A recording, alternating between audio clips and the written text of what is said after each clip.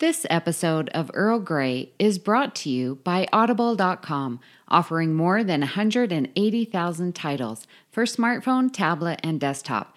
To get a free audiobook of your choice and help Trek FM at the same time, visit audibletrial.com/trekfm. And also by Enterprise in Space, an international program of the nonprofit National Space Society. Find out how you can help science and education and become a virtual crew member aboard the NSS Enterprise Orbiter by visiting enterpriseinspace.org. You're listening to Trek FM.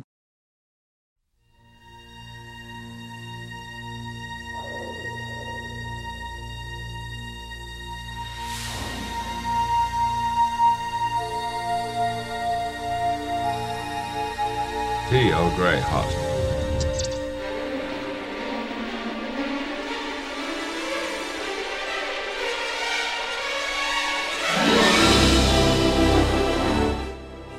Welcome to another cup of Earl Grey, Trek FM's dedicated podcast to the next generation. I'm your host, Justin Ozer. Join with me today are the amazing Amy Nelson and the ridiculously outstanding Richard Marquez. Amy, how are you doing today? I am doing great. As of this recording, college football has started, and I am in the happy place. I love this season. Would you love it if football actually made its way somewhere into Star Trek? Because I don't think we've really seen it yet. I know, we haven't. That would be amazing. I would love it. Yeah. And Richard, how you doing? My theory on football, it doesn't exist. Just like baseball, for some reason, it's well, baseball lost violent. its popularity, but you see more of baseball than anything else in Star Trek. But then again, we do see lacrosse in the RPG game where I'm pretty sure Andorians and Klingons take off heads. Just I've like heard of Native that. Americans Oh my did. goodness! I think a listener mentioned that once. That would be crazy to see. But I am doing awesome. Yeah, I'm ready to get this started. Awesome. So we do have a special guest that we'll be interviewing today, but first we have some feedback from the Babel Conference. In this case, Earl Grey 242, where we talked about our favorite character moments, Season 7. Do you want to start us off, Amy? Yeah, Elizabeth Moore says, okay, now that I have listened to it, here are my moments. Number 1, a microcosm of one of Amy's. I really like the conversation on the bridge between Troy and Crusher in Thine Own Self. We knew they were friends, but it seems like usually when they have a conversation, it's about some dude. Getting to see two highly competent professional women discuss their careers and goals was incredibly refreshing. Number 2, as a diehard Picard Crusher shipper, I love Attached. The whole episode is wonderful, but I especially like the moment when they are by the campfire and Beverly is able to see in John Luke's thoughts that he was in love with her at one point. And number 3, it might be a little cheesy at times, but I really like meeting Data's mom in Inheritance. They hit it off so well. I love that she is a musician like he is, and I super enjoyed the embarrassing stories she told about Data. It was fun seeing Data trying to navigate this new relationship. Well, those are great picks, Elizabeth, and thank you for sharing. Yeah, lots of great picks. Yeah, very much so. Wes Huntington said, fun discussion. I kind of knew Amy would have picked that Troy moment from Thine Own Self, and so did we. It would have added more depth to if it was Riker or if it was her to send her to their death in that simulation. My pick from Season 7 involves Geordi from Force of Nature. He is initially resistant to servos. I think that's how you pronounce it. Yeah, I can't remember. Theories about warp drive ripping apart subspace. But after talking with Rebel in 10 Forward, he begins to understand the nature of warp drive damage. Absolutely, and thank you for let us know your thoughts on that. Yeah. Especially Amy. Yes. Great pick. Well, Greg Molumby says, good selections all. To add to your list, I would have said the ending scene in Phantasms. Everybody loves the cellular peptide cake scene, but I thought the last scene between Data and Troy was charming, especially considering everything they both went through in this episode. I would also say Picard's expression when he found out Ro betrayed him. No dialogue, but you just knew how Picard was feeling at that moment. The scene where Riker first boards the mercenary ship in Gambit Part 1. His shock at seeing Picard was amazing. Also, the end of Gambit where Data escorts Riker to jail. Lots of great stuff there. I mean, I think that one with Picard's expression at the end of Preemptive Strike, I think is what you're referencing, is incredible. He just looks like he's kind of broken. And I like that there's a funny moment in there where Data's escorting Riker, and Riker's like, Data, he was joking. Data? And Yeah. it just ends. It's pretty great. Pretty great. Yeah. Tim Hans adds, another excellent episode from Amy, Justin, and Richard. Having recently completed my full rewatch of the entire Season 7 of TNG. Yes, Amy, TNG is still the best. I am now into another rewatch from the beginning of Enterprise. Anyway, regarding Season 7 character moments, all the best ones seem to have got picked by the hosts and comments above. I particularly agree with Richard's choice of the Pegasus, which, along with Preemptive Strike, are my two favorite episodes from Season 7. The clash of ideals between Riker and Admiral Pressman was possibly the best Riker moment out of all 7 seasons. A Riker who was in conflict with himself over something he regrets covering up and staying silent about before joining the Enterprise. Terrific episode. Definitely, yeah. It's hard to argue with that. Those are some great moments, and it's great that there were additional ones that people had to add. I think there's lots of great moments in Season 7. I can't disagree with someone that agrees with me. So exactly, right? Yeah, and maybe the surest way to get your comment read is to agree with us. No, you don't have to, Yeah. because sometimes you don't agree with us, you correct us, and we read it anyway. But Yes. it doesn't hurt, so thank you. So also we have an email from a listener that I wanted to read here. It's from Scott Myers in Utah, and that was also about our favorite character moment Season 7 episode. He said, great episode as always. When Amy mentioned her favorite moment in Thine Own Self, I couldn't agree more. Every time I see that B-plot of the episode, though, I am reminded of one particular man, Captain Jellicoe. Credit where credit is due. Troy is in that uniform solely because of Jellicoe, and it was a very good call to make. I'm also reminded of Riker's hypocrisy toward Jellicoe, where Jellicoe played dumb about Picard's capture, and Riker got upset about it. Jellicoe knew that if he acknowledged Picard's capture, it would give the Cardassians a legitimate reason to start a full-on war because Picard was sent into their territory covertly and on official orders. Riker was mad that Jellicoe placed the needs of the many over the needs of the few or the one, and him grilling Deanna over the importance of this commander's test and how the tough choice has to be sometimes made only highlights that hypocrisy. But, as I said, it was a great character moment choice for Deanna. I just find it also contains echoes of Jellicoe. What do you think about that, Amy? Yeah, absolutely. And I replied to Scott and was like, yep, spot on. And definitely Troy, I think, gets in that uniform because of Jellicoe. And that hypocrisy, I think you definitely see with Riker. And so very good. I mean, Marina Sirtis herself has said that she really loves that she was getting back into a regular uniform after those episodes with Jellicoe, because then she was seen more as like a fully rounded character instead of, somebody nice to look at and get a love interest, that kind of thing. So, right. Yeah, I think that's great. And I think it's great that you were looking at something in Season 7 and it was calling back to something from an earlier season, Season 6 in this case. So thank you for that email, Scott. And we appreciate that and the listener feedback that we got. Today on Earl Grey, we have a special guest, Tim DeZarn, who played the alien mercenary Sattler on the TNG episode Starship Mine, as well as a Bajoran on DS9 and a Kazon and a Nigean on Voyager. Tim, thank you for joining us today. Thank you for having me. I really appreciate it. Yeah, it's great to have you here. So let's start out by asking, how did your acting career start? My acting career started I wanted to act when I was really small, but I never did. I wanted to actually sing and dance, and I wound up I lived in a time where boys weren't allowed to sing and dance. So I played sports. I played sports, and that's what they had me doing. And eventually I got hurt playing football, and I tried out for every single musical at high school.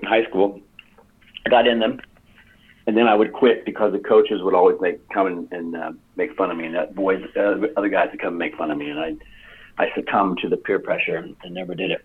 By the time I was able, that's a shame. Yeah, it was horrible. It was horrible in Cincinnati, Ohio, and by the time I got a chance to my senior year, the director of the musical wouldn't let me audition. He said, "You'll quit." I said, "I won't." So I didn't do anything for the next, until I was actually out of college, and I had hurt myself playing football. And I wasn't in college playing football, but I hurt myself playing it.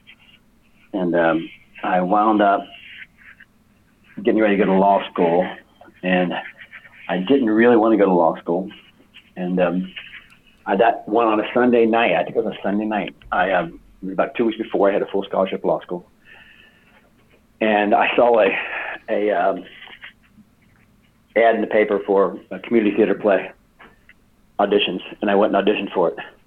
And I got in it, and I played Bert, and the man came to dinner. And I decided I was going to go back to graduate school for theater, and that was that. And I went back to graduate school for theater, and I did a couple plays in Cincinnati at the Playhouse, for an apprenticeship at the Playhouse, and I moved to New York to study. And that's how it all got started. Wow. I mean, that's really something. I'll bet for that opportunity, you might be a lawyer right now. Yeah. Should be a shooting. My lawyers. I didn't want to be. I knew I didn't want to be a lawyer. I knew I didn't want to. I asked my father. He said, "Whatever's going to make you happy." And I said, "I don't know what's going to make me happy, but a lawyer's not going to do it." So off New York I went. I was able to sing and dance a little bit, but my knees were pretty bad from playing the sports. So I never did many musicals. A couple. But so then I stayed in New York for 9 years, almost 9 years, and then I moved to California. And that's it. Never look back. Well, sometimes I look back when I'm not making enough money to get by. I go, right. That lawyer money might have been good, But then it's like living where my family lives in Cincinnati. I always say, you can live in Cincinnati so much cheaper. You used to sell your house and live here and not have to work again. I said, and then I have to live in Cincinnati. Yeah. Well, what's wrong with living in Cincinnati? I love Cincinnati, but living there is it's the weather. I'm so spoiled now living in California. Yeah, I'm actually on my way to Cincinnati next weekend. That's actually where I'm from as you well. Are? So, Dayton area, but yeah, that's right. You told me, yeah, pretty much the area. Yeah. So I loved growing up there. I mean, it was great. Oh yeah, it's great during the summers and all that, but not during the winter. Oh my gosh. It sucks in the winter, especially if you're compared to California. Right. That's how I got started. I studied with a lot of different teachers. I built a conservatory for myself in New York because I didn't have the money to go to conservatory school, so I took acting and speech and dancing and voice movement from different teachers. I eventually settled down with a guy named Kurt Dempster at the Ensemble Studio Theater. I also studied with at the Herb HB Studios with a guy named William Hickey. Look him up. He's long dead, but he was a great teacher and an actor. And then finally, I got to a guy who really helped me a lot, and his name was Sanford Meisner. I don't know if you've ever heard of Sanford Meisner or not, but he was a great teacher from the group theater. He came. Oh, nice. Yeah, he and Lee Strasberg and Stella were all together, and then they kind of separated, decided they said they were going to teach their own way. And they're all basically great teachers. It's just that whatever fits for you, So I truly believe in studying. Did you feel that you needed to move to California because you wanted to do more film? Because it seems like New York is a great place for actor and theater and stuff like that. Yeah, it was that basically. My wife at the time, my late wife, she really wanted to live in California, and we were starving. We weren't starving in New York, but we were working a couple different jobs plus acting, and it was hard to make a living. There were a couple shows there I did Spencer for Hire, which was out of Boston, but shot in Boston, but cast there. I did we did soap operas. My wife was on a soap opera for a little while, and then I did a thing called first TV show was Equalizer, and and then I worked with a director from New York when he came up to Boston to do Spencer for Hire, and he said, "You need to come to California." So my wife wanted to go, and I said, "Let's go." She said, "Let's go." I followed her. Yeah. But it was a great move, really good move. Yeah. Yeah. So reeling it back to Star Trek real quick. No problem. So before you landed the part for Sattler on The Next Generation, were you a Star Trek fan? I watched it, before but I this wasn't an avid fan. No. Okay. I hate to tell you that. Sorry, fellas, ladies. Yeah. No, it's all right. I mean, the people that we've interviewed here that have been involved in Star Trek, some of them had been fans before, others hadn't. Yeah. Not a big deal. I mean, I'm sure you're a lot more familiar with it now than you might have been then. Oh yeah, but- I watched it quite a bit, but I was, and I really, I was so happy to get the part. It was like great. Mm-hmm. I loved it. I loved working on it. So were you aware of like this cultural phenomenon of Star Trek when you were first cast? Like, we had the original series, and by the time season 6 came along, Yeah. there was Next Generation. So were you aware that this was such a huge thing and you'd still be talking about it 30 years later? I didn't think I'd be talking about it 30 years later. No. I was aware that it was a really good thing. It was a great show. And a lot of people watching it. So, and the actors are all pretty good on it too. Usually, they always hire people that. I had a hard time because I thought they were going to hire me. I auditioned a couple times because of my, my Cincinnati dialect. I talk like that all the time.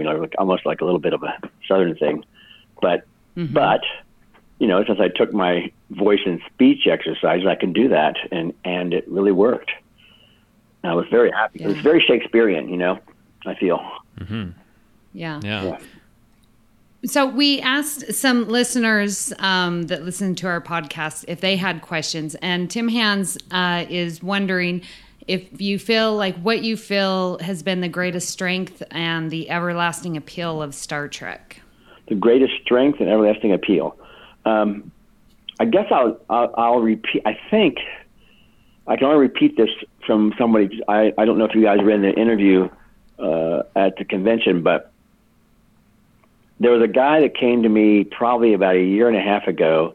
He is a director and a writer, and we were at a party, a little opening thing for a film I had done called Buckshot, which we'll talk about later, and.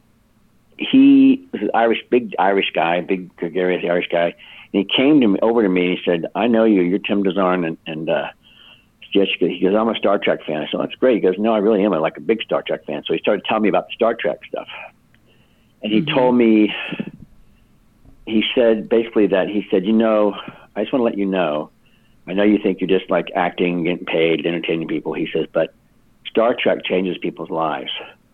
And I said, well, what do you mean? And he told me that when he was a kid, he started watching it. He was younger than me, and he started watching it, and that it brought him out. It taught him his morals and his lessons and how how to be, because his family life wasn't quite the way it should be. And he said, so I really want you to know that, and that's not, you're not just acting and playing around. You're changing people's lives. And and I really got. I was emotional. I said, "Oh my gosh!" I always think about that kind of stuff.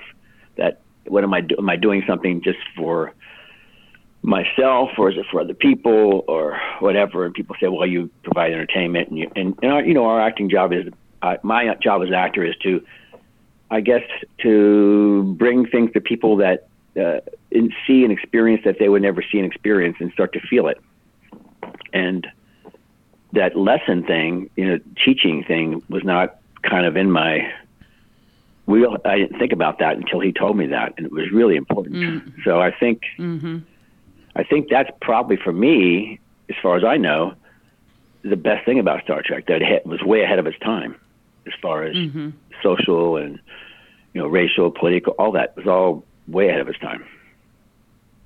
Yeah, and I mean, I think that as I've gotten more into it and become more of a fan over the years, I've seen all kinds of stories where it has literally changed someone's life. They've gone into a career because of something they saw in Star Trek, or it even actually saved their lives. I've seen stories where people were on the verge of suicide, and either getting some encouragement from someone who is a Star Trek actor or seeing something particular in Star Trek literally saved their life. So I think that's one of the reasons why we still want to talk about it and talk to people that were involved all these years later. Yeah, I think that's great. I think that's phenomenal. I don't know. I can't think of another series that is like that myself.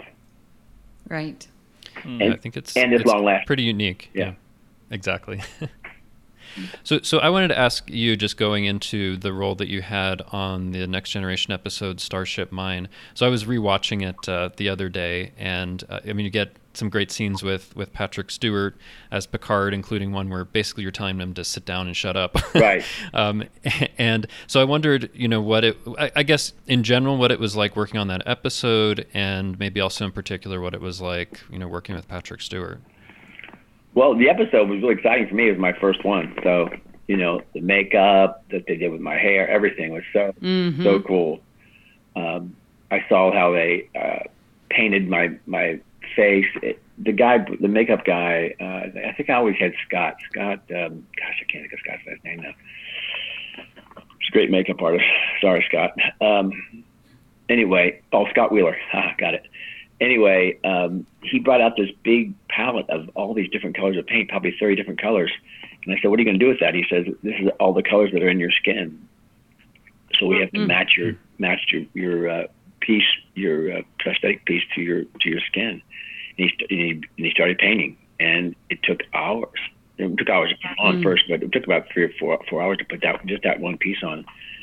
And he blended everything in, including wrinkles and things like that. It was really amazing. So that was the first thing for me. And then being on the set, I never realized really how they would be able to show all I've done other sets, but nothing like that, because, there was the bridge, and there was the room that we took over, the generator room, I think it is, and then the cleaning out the burying suite? Burying suite? Barium Barium. suite. Burying, yeah. I always say barium. Like barium. Because it cleans you out, Yeah.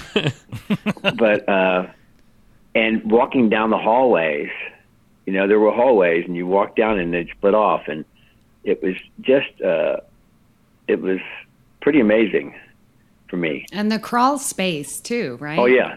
Yeah. Yeah. Yeah, it was a long one then. We had to do it without computers then too.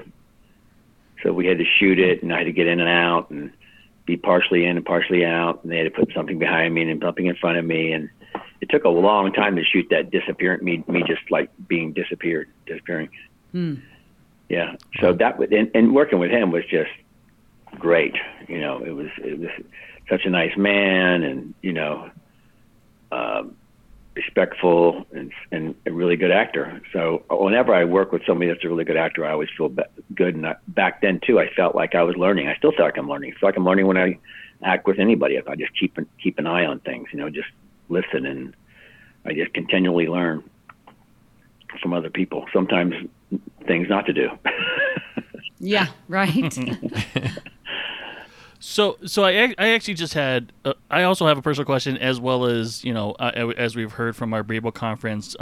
Frost Winnipeg asked, did any of the actors realize that Starship Mine was a rip on Die Hard?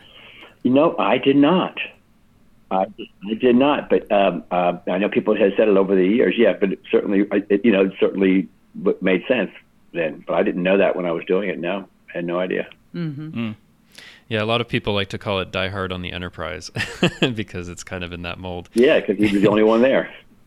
Yeah, and I think I saw that you were actually in a Die Hard movie, Live Free or Die Hard. Is that right? Yeah, I was. Yeah, I was a sergeant in I was the desk sergeant when he comes in, and there's a big, there's all this crazy stuff going on. They called me the day before and said, "You want to come and do this?" I said, "Yeah, I'll come and do that." So I went down. Yeah. And did it. So you've been on something that's a takeoff of Die Hard and a Die Hard movie. There you go. That's great. So what was it like appearing on Deep Space Nine and Voyager? You've already been on Next Gen, and now you're on the next two, iterations of Star Trek. Deep Space Nine was something I didn't really know too much about the story. So even when I got there, I read the script and I got there, and I didn't realize until we were actually there that we were going back in time. Mm-hmm. Yeah. With I forget her name. She comes back in time, and I'm there. I'm back in time. Oh, with Kira played by the non-visitor. And I'm back in time, and I'm the revolutionary or. Yeah, well, I was rewatching it. You're a Bajoran, and you're in kind of this area where a lot of people are, kind of a closed off area on the station, and you're serving soup to her, and then eventually you go ahead and kind of conspire with her to assassinate Ducat, who's the head of the station. Exactly. So I think that's an interesting role, and you're kind of moving things along for what happens in the plot. Yeah, it was great. It was fun to work on, and again, it was like, seeing a new set and all that kind of stuff for me is always exciting. It really is. Was the makeup as extensive for that one? Being a Bajoran? No, it's just a nose. I mean, yeah, much simpler. Yeah, much simpler. I mean, they nose and an earpiece. They still have to paint, a little bit. Uh-huh. Yeah, that's right. Nose and the other one. But yeah, it was pretty. It was an hour, maybe hour and a half tops, just to get everything right. They really want to make it perfect. So they stay at it. And, you had your one guy that's working on you. And then for me, that day, those days probably were, he probably did 2 or 3 people. But Scott, I think Scott always did me. Scott, I said his name a minute ago. Scott Wheeler. Scott Wheeler. Scott Wheeler, he always, I think he was my makeup guy. Hmm. Yeah. And, Michael Westmore, they were always there when they were casting the face and things like that. Yeah, and what about your experience working on Voyager and the 2 roles that you had? Well, the first Voyager was the Kazon, the Desert Kazon. Yeah. And I had to wear about 5-inch heels, maybe 5-inch high heels. Oh wow. 5 or 6-inch platforms to be tall. The guy I worked with was tall. I think his name was Patrick. Patrick Kilpatrick. Yeah.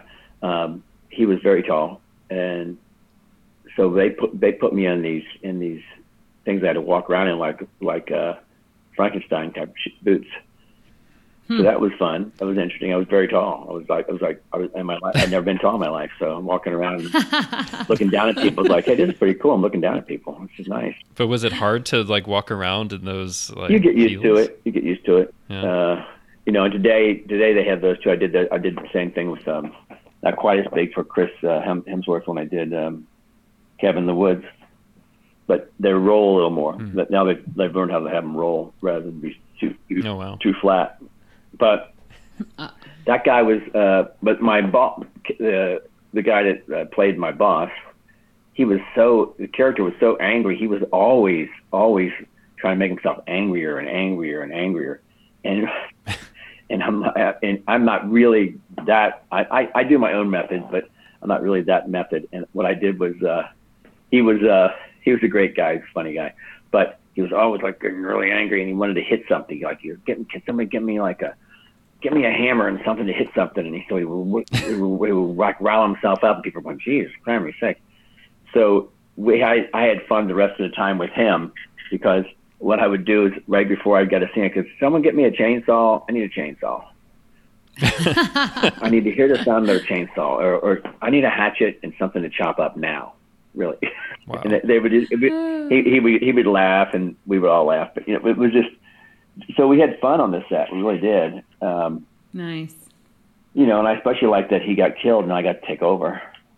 Yeah, you end up becoming the Kazon leader at the end of the episode. That's pretty cool. Right. Unlike Starship Mine, where you just die. Go off away. Yeah, I thought, well, I might come back as a Kazon on Voyager, but now that makeup was really extensive. I'd had to be at least 4 or 5 hours. Wow. Crazy. Yeah, I mean, it looks extensive because it's not only the facial appliances and stuff, but there's all this stuff going on with the hair too. Yeah, that's a big old like a piece that they put on your head, and I guess I don't know what that bone thing coming out of their head. What is that? I don't know what that is. Are those bones coming out? Yeah, I mean, there's some elaborate stuff for this. Yeah. Certainly much more than the Bajorans. Yeah. There's just a lot of stuff going on. Yeah, as the day went by, especially when you started to sweat. We were out in the desert, and it would start to dig into your head. That's right, because there are those scenes toward the end where you're just kind of looking for, trying to pursue people in the desert. Yeah, the Vasquez Rocks, I think it is. Right. Yeah, we shoot the Vasquez Rocks if you ever get out here. They're beautiful. They shoot a lot of stuff out there. Really yeah, they've done a lot of Star Trek out there. So it was physically, demanding. Yeah. But it always is because you have so much makeup on. It's not as always, but and even with you start to sweat and you just have to drink water all the time, all the time. I think I probably even sweat more in the when I played the warden, Yedic. Oh, right, where he played Yedic. I wanted to talk about that because you're there kind of in different scenes, start to finish in the episode. So it seems there was a lot more involvement, and you got to do some great scenes with Kate Mulgrew too. So I'm kind of curious about that episode. I think it's called Repentance. Yeah, it is. It's Repentance. Yeah, it was much more. I think much more psychological. I guess is the word I want to use. That there was all this stuff was going on, that it was just that my character couldn't be really sure about. Although you do know it when you read it. So when you play a character that where you starts at one place and then ends at a different place, it's something you have to be aware of. And so that's one thing I learned. Was taught by my teacher Kurt Dempster and Sanford Meisner, is staying in the moment. It's kind of like doing a play, because you know the end of the play. You know what you did. Right. You know what you did last night. You know what end's coming, and so you have to really stay in the moment. And that was his big thing, was based on moment to moment. Stay right here. Play this note only. You're only playing this note. You're not playing any other notes with this, or you're playing these notes, or this phrase, or this stands in the music. This is all you got right here. You don't know where it's going. And so I think that was like, so that for me there, that was more like doing a play. Right. I could see that. Yeah, Yeah. It's the same thing with other characters too, but it's not, you kind of, like in Deep Space Nine, I knew what I was going to do because that's who my character was. So it wasn't like, things were like switch on me. So. Yeah, and I think it's interesting in that episode also. I think what you say is right. It could be a play because there's all of these kind of philosophical discussions about the justice system and whether there's discrimination going on and what should be done and whether you should respect this alien culture's way of doing things. And it's a very interesting episode, actually. Yeah, I think it was a pretty cool episode. And it said all that stuff, and it's really weird because I knew it when I did it, and then I forgot, and then I'm reminded that this was an episode that was ahead of its time again. I think. Yeah, right on. Well, so another question that we got from the Babel conference from Ron Cerna, he asks, which of the aliens that you played did you have the greatest connection with? It sounds like Yiddick is what it sounds like. But I think so. But the thing about getting connection with the characters for me is Yedic more because a little more complicated, and a little more intricate to work on. So that's fun, and I did connect to it. But when I'm working, and this again, from studying theater and studying with acting teachers in theater, is that I have to find something I connect with in every single one. And if I don't, then it's not going to be real. And it's not just me being connected, but it's my imagination being connected. I mean, I don't believe that we have to go out and experience everything we are supposed to, represent on a screen or on stage or anything like that. Some people, like I said, do this deep thing where they have to call back. They call back this thing that happened to them. They call back that thing that happened to them. And, it's called callback, or you go back in time, you think about it. I just can't do. I don't do it that way. I learned that acting is imagination. It's behaving truthfully under imaginary circumstances. So when you're doing especially a Star Trek, the imaginary circumstances can be anything, almost anything, right? Because you have stuff written, but then you also put on these faces and this makeup and these characters, so your imagination can go everywhere. And the Kazons, they were pretty mean, tough guys. As a kid, I got picked on and a lot. So my father taught me to box as a young boy, and so I was basically taught that the way to handle things was physically, just do it physically. And so there was a lot of pent up anger as a child, and it carried into my adulthood, but which I stopped because I drank a lot, and I stopped drinking 34 years ago. But finding anger is easier for me, easier to go to, but scarier to go to. I don't like to go way crazy. I prefer seething kind of things. You just kind of like underneath, you can see that this character might do something, and he might not.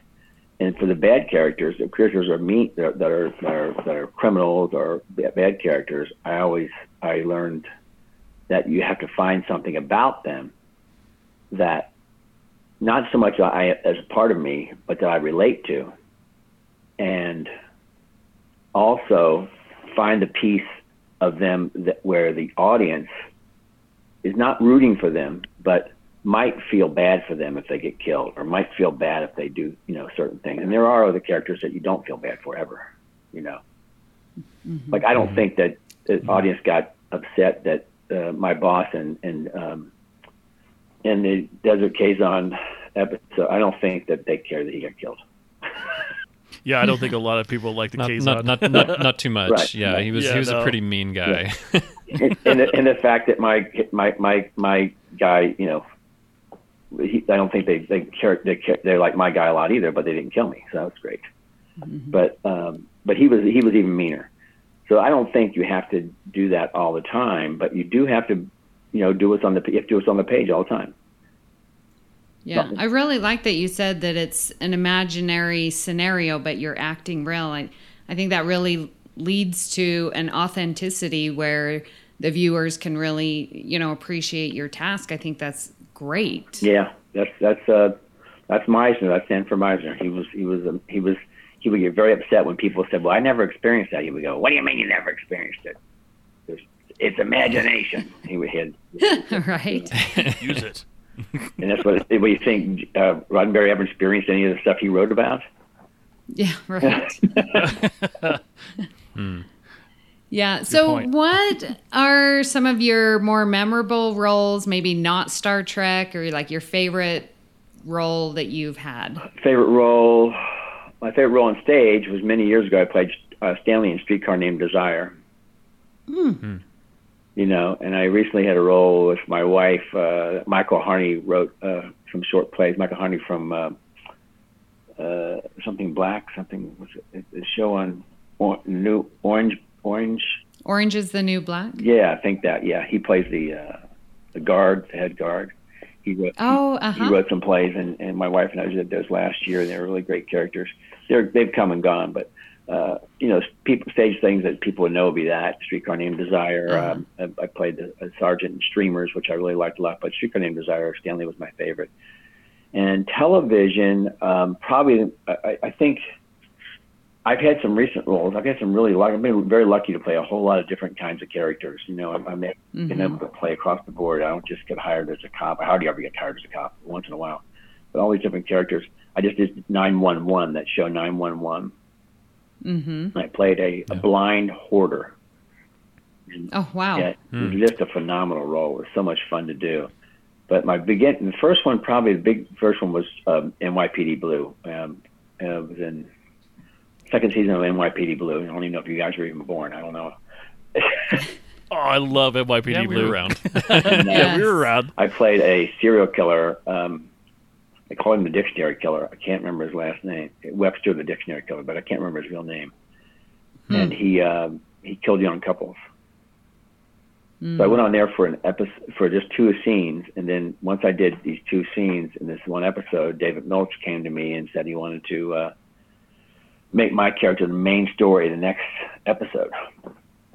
So I went back and did another one, and it was such an intricate role. And again, this is the kind of role where I had to find something that people wanted me. They understood what I was doing, but they didn't want me to do it. And that all has to come from me. It can't come from the words. So Dave and I talked about it a lot, and what I would say, and this and that, and we talked about find that thing that people kind of relate or feel something for this bad guy. It's kind of like somebody who, and I hate to bring this up, but it's kind of like somebody being molested, and then they become a molester. You know, we never know where things come from. So you just have to find that. And what I did with this guy was I just decided that his mother was dominant, and his father either left or killed himself because his mother. His mother was so dominant. So the reason this guy killed people, it was in the words, was that he killed both couples because he knew that she was going to dominate the man, and he wanted to give him freedom from that and punish her for doing it. And he was very intelligent. He was really smart too. He got away with a lot of things. So much so that when they didn't kill me in that episode, they sent me to prison. They brought me back 6 weeks later because they got letters saying that I needed to be killed. Oh wow! Oh wow!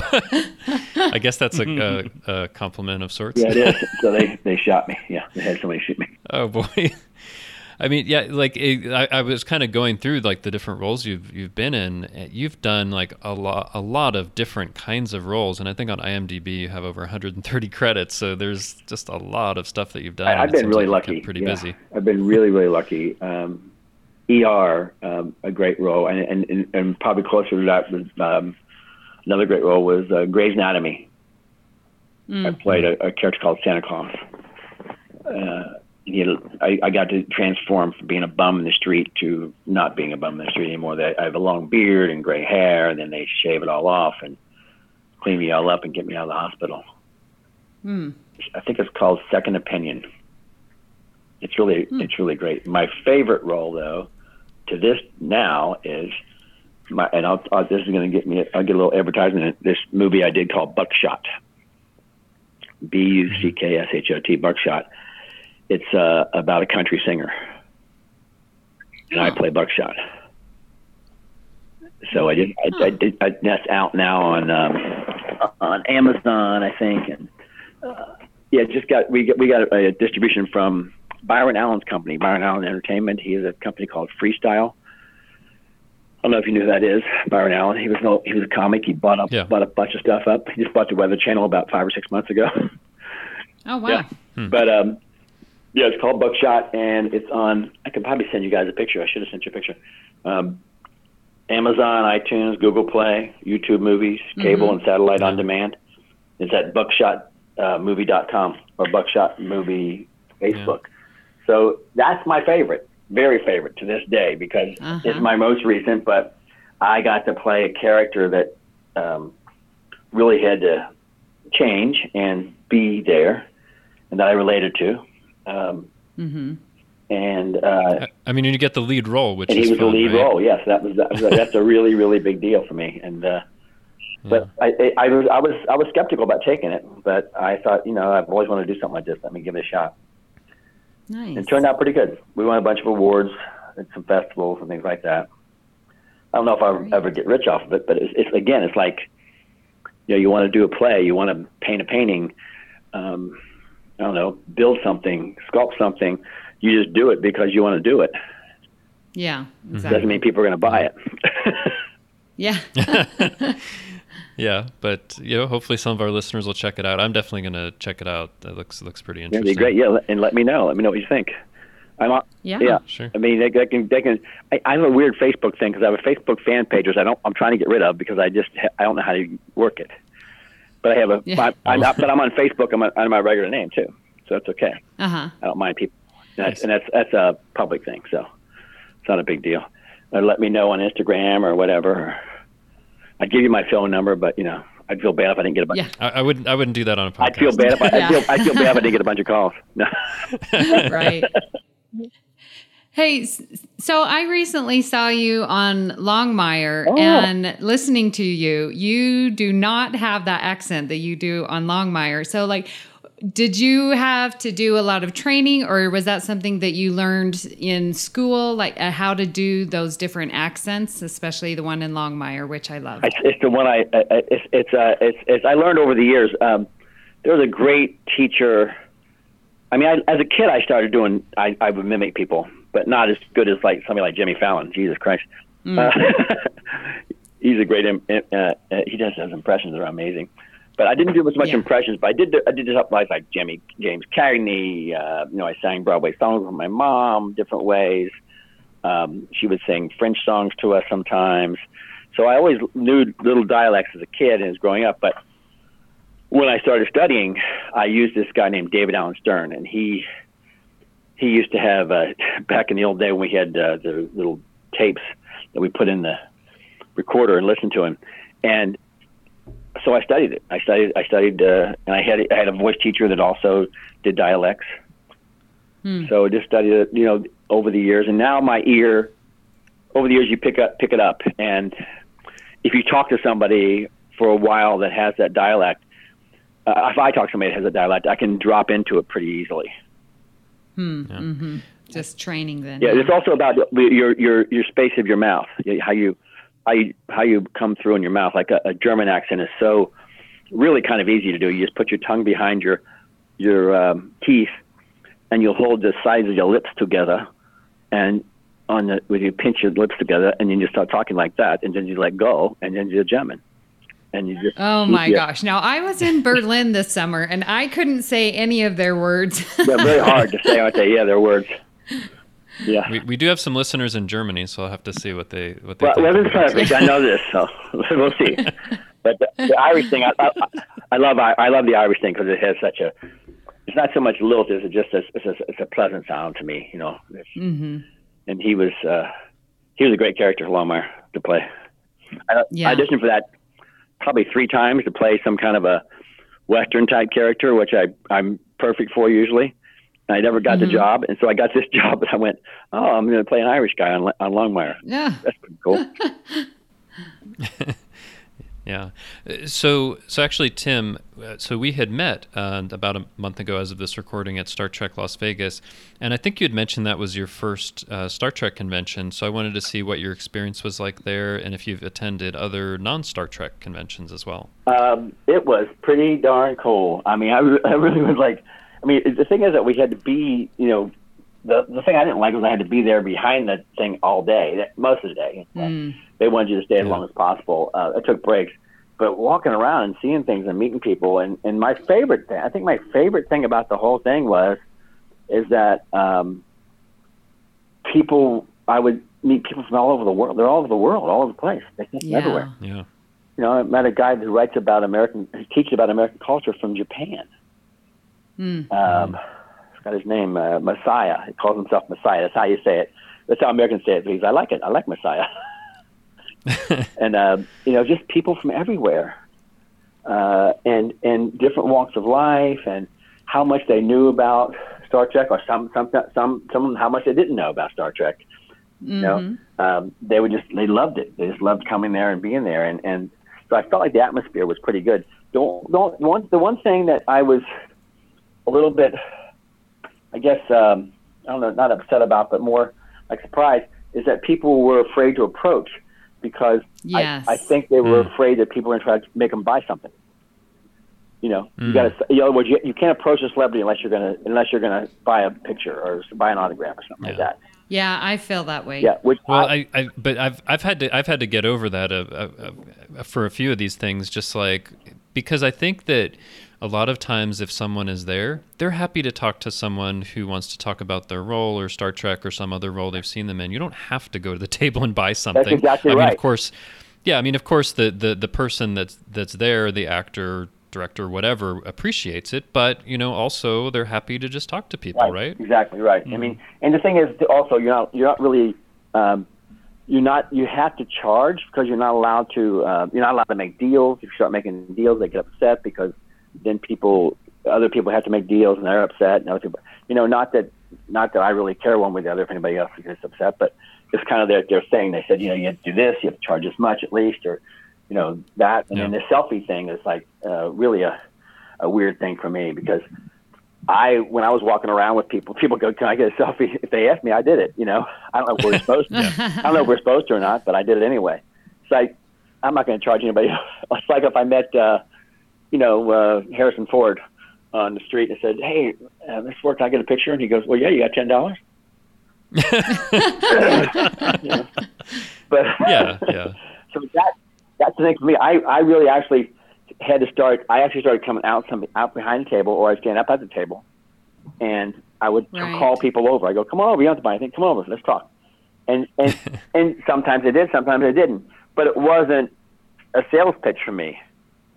Mm-hmm. Like, get to know people, find out where they're from, what do they do for a living. It's always fun for me. Yeah. Well, that is so good to hear, and I might change my mindset. Just go over and do it, because my experience has been whenever I go over and want to talk to someone, they're good with it. I mean, especially if they don't have like a huge line and they're just waiting to talk to someone. But also, I mean, I think the great thing about something like Star Trek Las Vegas is it's in the hotel, and then the convention center's in the hotel too. So actually, the first time I ran into you, Tim, was in the elevator, and I was like, "Hey, how you doing?" And then I found out you were a Star Trek actor. I'm like, "Oh, cool! I'll go and see you at your table." And that's when you told me you were from Dayton, right? From Cincinnati. Is that right?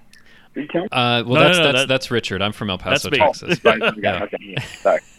But like that's also the great thing, because like people who are there, who've been actors or whatever, also staying in the hotel, so you might run into somebody in the elevator or whatever. Uh-huh. So if you're, listeners, like, if you see someone, just go ahead and say hi. They're used to it, and they'll be happy to, right? I think so. I mean, I know people. I know when I first got in the elevator, when I first came, there were some people got in the elevator, and I could tell they were Star Trek. I mean, I think they had they had T-shirts on or something like that. I said, "Oh, you guys here for the convention?" Yeah, and they knew me. But when I said hello to them, then they started talking to me. Which I think is the best thing to do. I think some. I mean, I don't know. I've heard some actors just sit there and like wait, don't do anything. But that's kind of a boring thing to do. Just sit there and wait. Yeah. I love. I mean, I met so many cool people from all over the place, and I think that's the great thing, and from all walks. Yeah. And my theory on and I'll just say this for the people who are listening, is my theory on, people always think that I'm not big. Sometimes I'm embarrassed to be signing autographs and getting paid. But, I'm there, I'm taking my time out, I'm not working, so I get a little bit of money from work, for work. But my thing is that I'm not really anything other than what everybody else is. I'm not anything different than the guy that goes to work as a lawyer. Well, maybe I'm a little different. Maybe I tell the truth more. But except when I'm acting. Sorry, lawyers. The person that teaches school or is a nurse or drives a truck or works in construction or is an accountant or works in IT or anything like that.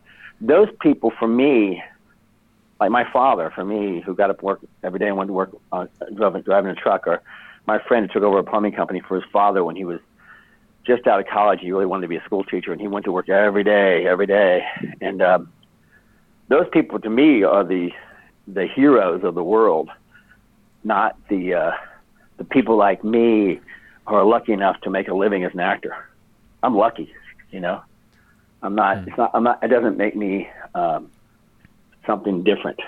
I'm just I had another acting teacher told me. He said, you're a blue collar actor. You're what you do. You go to work, you do your job, you come home, and quit complaining about whether they cut you out of things.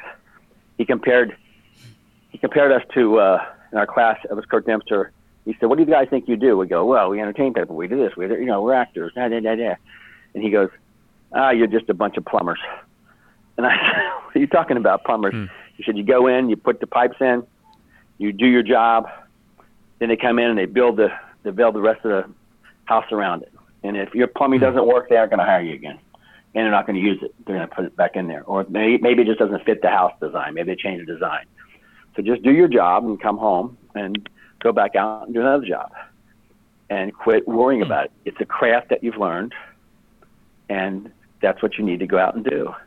And so it's always set well with me. That's who I am. I'm a craftsman. that has been and now lucky enough to be a journeyman craftsman. I put in a lot of plumbing. In a lot of different locations, right? And the water's running. And I just wanted to say that because I really think that sometimes people that aren't actors, not in our business, don't get. I think there's a lot of people too also that pretend like we are something special. Actors do, but I just think we're lucky. We're lucky to be doing this. I thank my lucky stars every day. Awesome. Cool. So you appeared in episodes of Spencer for Hire, Quantum Leap, NCIS New Orleans, and Blunt Talk. Shows with Star Trek captains like Avery Brooks, Scott Bakula, and Patrick Stewart. So did you work with any of them in any of the scenes in those shows? And if so, what was the experience like? I'm pretty sure Avery was there. And Spencer for Hire is hard to remember, a long time ago. But actually, my big thing working in that episode was Sam Jackson and I were together. That one. Oh, was Samuel L. Jackson? He was in that episode. I think that was the one we flew back together. He was actually going to quit acting. He said, "I got to quit acting and move back to North Carolina so my daughter can go to private school." Really? And I said, "Don't you quit." He didn't. Oh, wow. And and that was definitely before he became really big. Way before. Yeah. I think about 2 years later. Not way before. 2 years later, he did the Spike Lee Jones thing. But anyway, I think Avery was there. I think we might have had a scene, maybe probably just arresting us. What was the next one? The next one was who? Scott? Who was it? Scott Bakula. Scott Bakula, because you were in an episode of Quantum. I worked with Scott on Quantum Leap, Go ahead. and he was great on that. Really nice guy. We know each other very well. But then I did NCIS New Orleans, and I think we had met by that point in time because we had a mutual friend at a Christmas party, and he knew, and I knew the director, and he knew the director, James Whitmore. James Whitmore is a great TV director, also a very good actor, but he was the son of James Whitmore Sr., the guy from, people remember from Shawshank Redemption. He was the bird guy. But, yeah, he was the older guy that hung himself in the end. But, so I ruined it for everybody. Spoiler alert. Spoilers like 25 years later. Anyway, Scott is really nice man. He's a really good actor. He did romance on Broadway, sang and danced. And my sister knew him back then. My sister was a singer and dancer too. But he's a great guy, really, really good guy. I loved working with him. Very there all the time, very attentive, and and kind. So what can I say? I've seen him outside. Our kids went to school for a minute too at L.A. School for the Arts. My daughter went for about a month, but then she decided to transfer back to her home school. But he's great. Is there somebody else? Did we say somebody else or no? So you were also on an episode of Blunt Talk, which stars Patrick Stewart. Oh, yeah, that's what it is, Blunt Talk. I'm so glad you said that because I was trying to remember it, and I go, should I say this? Because I can't remember. Patrick was on that one was just funny as hell, and he said he remembered me. He probably did. But you were the guy who told me to sit down and threaten me with a weapon. It was kind of him to say they remember me. But I don't know how he would have, unless he has a photographic memory, unless he watches an episode every other day. But he might have. He might remember. It takes a while to kind of trigger things in your head when you work with somebody. Like somebody tells me we work together, I say, "What was it on?" and when did we do it? And then I can get it. I can trigger it sometimes. Sometimes my mind doesn't trigger at all, and I just fall asleep.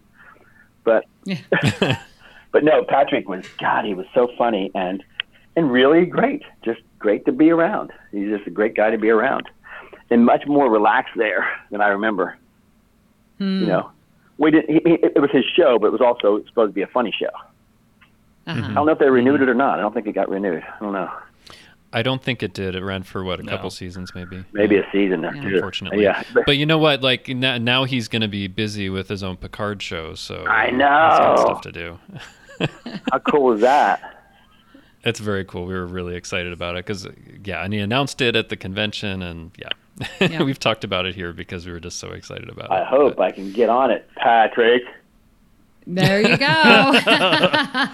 I'd be honored if he actually is listening too. That'd be That great. would Wouldn't it be be cool if really you're listening? cool. Well, the fans can send the word out. The Tim Dazar needs to be on the episode. On one of the episodes at least with him.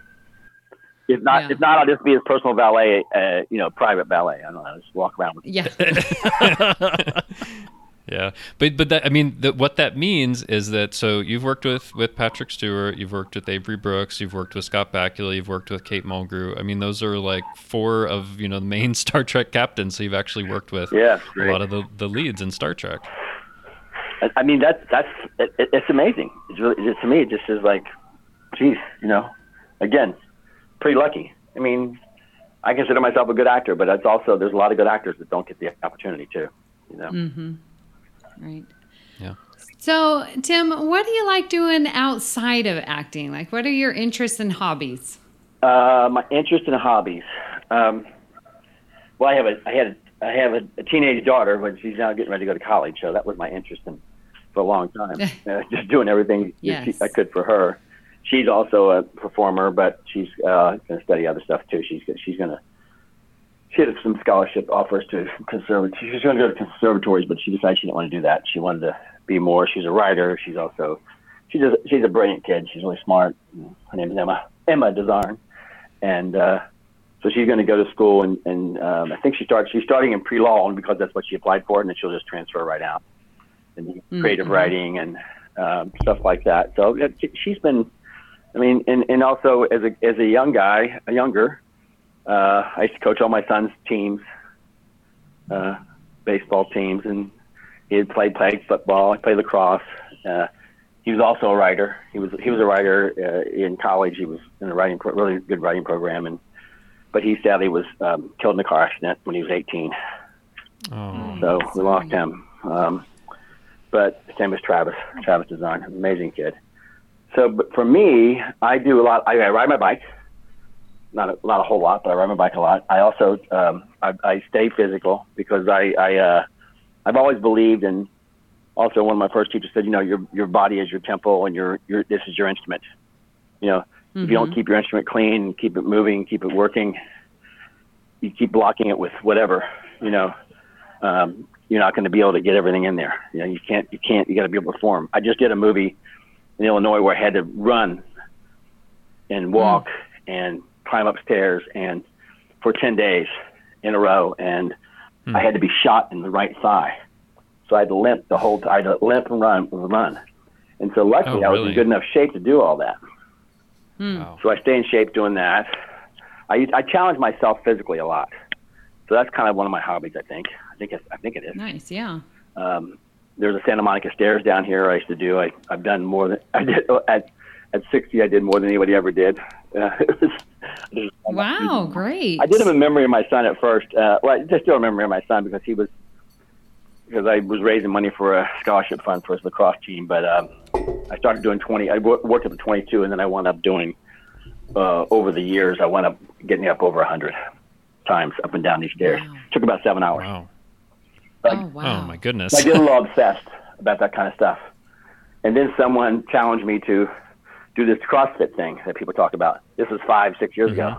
Well, what is that crap? And they go, it's this. I said, it sounds like exercise. They said, yeah, it is. So I went to this gym and I joined, and I wound up in like 4 months later competing in the International CrossFit Games, the World Championship. Oh my gosh. Oh wow. Yeah, I was. Wow, I just started doing CrossFit. They offer it at my school. I'm a teacher, and so our gym teachers are doing it after school. And so I was like, okay, this is the year I'm going to join. And so, yeah, I've started doing CrossFit, and it's fun. It is cool, isn't it? Yeah. Yeah. I was ranked 19th in the world as my world. Wow. old guys. Over 60. Well, 60. still, I mean, That's pretty It was good. fun. Yeah. It was fun. I don't do that. I mean, I still work out with these guys, but I don't work out like I did then because it was really strenuous, and I got hurt, and you're always sore, and so I just do what you're doing. I CrossFit. I do it not every day, but I try to do 3-4 times a week, and it's short too. It's not like you don't have to spend like hours at the gym. Right. Right. I also love watching movies and hanging out with my wife, going to movies. I just went to see a movie last night with my daughter. So that kind of thing. Used to paint and draw. I haven't done that for a long time. I probably have to get back to it. But those kind of things. All the things I think about doing besides acting are usually things you can't make money at, like there are other artistic things or, exercise or whatever. Yeah, well, that makes it a hobby. Yeah, Usually a hobby is something you like to do. I you was a don't school get paid teacher. for. I was a school teacher. That wasn't a hobby. Were you? Yeah, I was a school teacher for a few years when I first started when I first got out of school before I was going to go to law school. Yeah. Yeah, and those school teachers are heroes, for sure. School teachers are heroes, I think. Yeah. Yeah, me too. Where do you teach? Where at? What state? I'm in Nevada, Las Vegas, Nevada. Oh, is that where you guys are? And I teach I teach high school math. Oh, cool. So, Tim, tell us about any current or upcoming work you'd like to let our listeners know about. Well, we got Buckshot, which I talked about. And you can also you can see that Longmire on, I think it's on Netflix, anywhere you want to see it. Yep. I just was cast in a role on this new show called Are You Sleeping with opposite Aaron Paul, which is it's supposed to be a recurring role. I'm not sure. I think I don't know what's going to be out. It's Apple TV's first big pilot they're going to do. Oh wow. Oh wow. Yeah. I'm also doing a day's work on Call of the Wild with Harrison Ford in October. Oh, nice. But other than that, I keep on going out and auditioning and doing this and doing that. I'm one of those guys that just keeps going out and trying to get the job. And before this year, last couple of years were a little slow, and that's when I thought about, okay, what about that lawyer stuff? But but I'm doing all right. And the funny thing is, I'll say this really quickly, is I make about a school teacher's salary basically over the years. I've averaged a school teacher's salary, but didn't have to go to work every day. Right. Which was really great for my family. To be with my family. So that's the most important thing. Yeah, exactly. Yeah, I get to do what I want to do. So that's about it. I'll probably think of 100 things when you get off the phone, but no, that's it. They can go on IMDb and see what's happening, see what's going on. Yeah. Yeah, I noticed you have a number of upcoming things that they list, even beyond the ones that you just mentioned. Oh, yeah. So. Was there one called Lay Low or something? Yeah, I think so. Yeah, that's when we shot in Illinois. I hope that turns out to be a movie. Awesome. we shot it. Not sure yet. We shot it so fast. It's a great concept. Sci-fi thriller, kind of a IT person taking over, like a computer taking over, an entity taking over this place. It takes over the whole place. So it's pretty cool. Sounds great. Yeah. So where can listeners find you online? They can find me on Tim DeZarn on Facebook. But go to the private page. It's not a private page. It's a public page. If you go to the fan page, there's not many posts on there. Most of my other stuff is a public page. I'm trying to work on that fan page to get it up more. So if they want to go like that, that's great. It's a fan page if you like the fan page. And then also Tim DeZarn Instagram and Tim DeZarn Twitter. My daughter hasn't taught me how to do Snapchat yet. Might get there. Yeah. But that's awesome. Well, yeah, I'd love to get followers on Instagram because I've had a hard time, building it up. So if anybody wants to help me, just write me, send me a message, something, tell me. Excellent. Okay. Well, it's been a real pleasure having you on today. We really appreciate you taking the time to talk to us. I'm glad to be here. Time went by so fast. I know it does, doesn't it? Man, oh man. I could keep talking. Well, thank you so much. We really appreciate you appearing on Earl Grey. I'll stay in line. Thanks a lot. Well, it's been so much fun talking to Tim DeZarn about his Star Trek roles and his acting career, but that isn't the only thing we've been talking about here on the network. Here's what you might have missed elsewhere on Trek FM. Previously on Trek.fm. To the journey! I love that Barclay says he's lost himself in Voyager because I have been there, man. Haven't we all, Reg? Haven't we all? It hits a little close to home. It does. I'm a little bit like Barkley in some ways. I have just a little bit of paranoia to me. Awkward? No, a little paranoid. No, I don't think I'm awkward. No. Okay, maybe a little bit. Well, you said you're like Barkley. Awkward. Give me a glass of wine and I'm fine. Okay. Synthahol. Excuse me, Synthahol. The 602 Club. Well, and I think that there's even, a kernel of that conversation reflected in when he is on the airship with his dad. And it's very interesting because Indy gives, they give the two versions of the story where, you were distant, you didn't hang out with me, you didn't do these things, I didn't have a normal dad like every other kid. And then you hear, Henry Jones Sr. say, I never told you to wash behind your ears. I never checked up on your homework. I gave you all of the freedom and independence that you wanted. And if you were to ask any kid, they'd say that's what they wanted. And then you find out, to speak to the point about fact and truth, that that's not necessarily what you want. You want involvement. You want connection. You want to be together. You want to be part of your family unit. And you want it to be cohesive. I mean, at a baseline, that's what everybody wants. Earl Grey. And especially like toward the end when it's like, Jean-Luc, what are you and I doing just like voyaging around the galaxy by ourselves on this ship? Like it makes perfect sense to you, but it makes no sense to me, right? Just the two of us like on this giant ship. Well, and when wow. it was just a small skeletal crew, and she's still questioning, he's like, why do we have all of these rooms and quarters? And then Data just nonchalantly, well, we have... we need evacuation and we take diplomats around it. And like he's listing it like, well, duh, this is why we have it. And Picard's like, that'll be enough, Data. Warp 5. Well, you remember what it was like when it was 42. You weren't very reasonable then, were you? No, I was not. Exactly. I was absolutely not. I was yelling at a tree in my backyard. It was not a pretty sight. Big Men in Heat is not a good idea. Oh, that sounds like a great band. Big Men. And that's what else is happening on Trek.fm.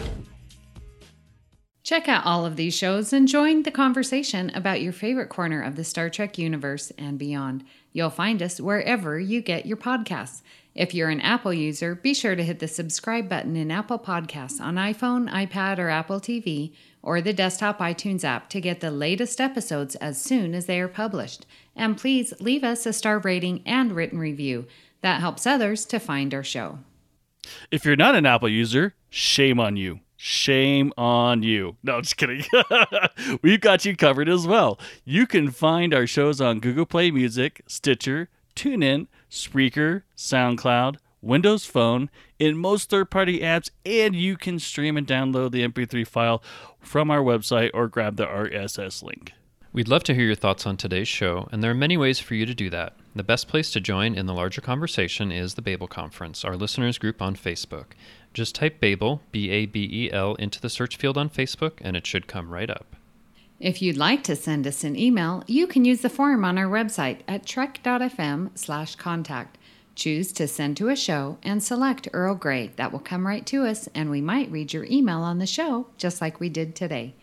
You can also find the network on Twitter at TrekFM and on Facebook at facebook.com/TrekFM. So, Richard, where can people contact you when you're not pretending to be on NYPD Blue? Not for pretending? Oh, well, not being afraid of taxi cabs, you guys can actually find me on Facebook. I pop in here and there on the Babel Conference. And I am occasionally on Twitter. My handle is xransom. So, Justin, where can people contact you when you're not having makeup prosthetics applied so that you can be an alien on a Star Trek episode? Well, one thing I've learned is that I think I should be a Bajoran. It's the easiest. Yeah, right? My goodness, 4 or 5 hours to be a Kazon, that's not worth it. Isn't it longer for Worf or something like that? The teeth and all the I think hair they did and all it so much over the years that it ended up taking less time. It was like 2 or 3 hours, but I think at first it was like a long time. Yeah. Yeah, that's pretty crazy. Well, I can still dream about that and maybe being on a Star Trek episode someday. Maybe. But in the meantime, you can find me on Twitter. I'm at TrekFan4747, where I tweet about nothing but Star Trek. Currently tweeting out my Season 6 rewatch of The Next Generation. And you can find me hanging around the Babel Conference on Facebook. So, Amy, where can people contact you when you're not trying to avoid having to make small talk with Commander Hutch Hutchinson, who is also in Starship Mine? Yes, that was so funny. You can find me here on the network. I co-host The Edge with Patrick Devlin, and that's over, where we discuss Star Trek Discovery. You can find me on Twitter at Miss Amy Nelson. I am currently in my season 4 of Deep Space Nine, and you can find me on the Babel Conference. Listeners, if you'd like to help us keep all our shows coming to you each week, you can become a patron of the network on Patreon. Visit patreon.com/TrekFM. That's patreon.com/TrekFM to get all the details. Perks include early access to episodes, exclusive content, producer credits, and more, available through our special patrons website, Patron Zone. It requires a great deal of money to produce, host, and distribute these shows each month. We really appreciate any support you can give us and hope you'll join the team. Again, you'll find all the details at patreon.com/TrekFM. We'd like to take this opportunity to recognize our current associate producers, Norman Lau, Justin Dozer, Michael Huter, and Thomas Appel. Thank you for supporting Trek FM and Earl Grey. So join us next time for another cup of Earl Grey. Great joy and gratitude. Today is a good day to die! Things are only impossible until they're not.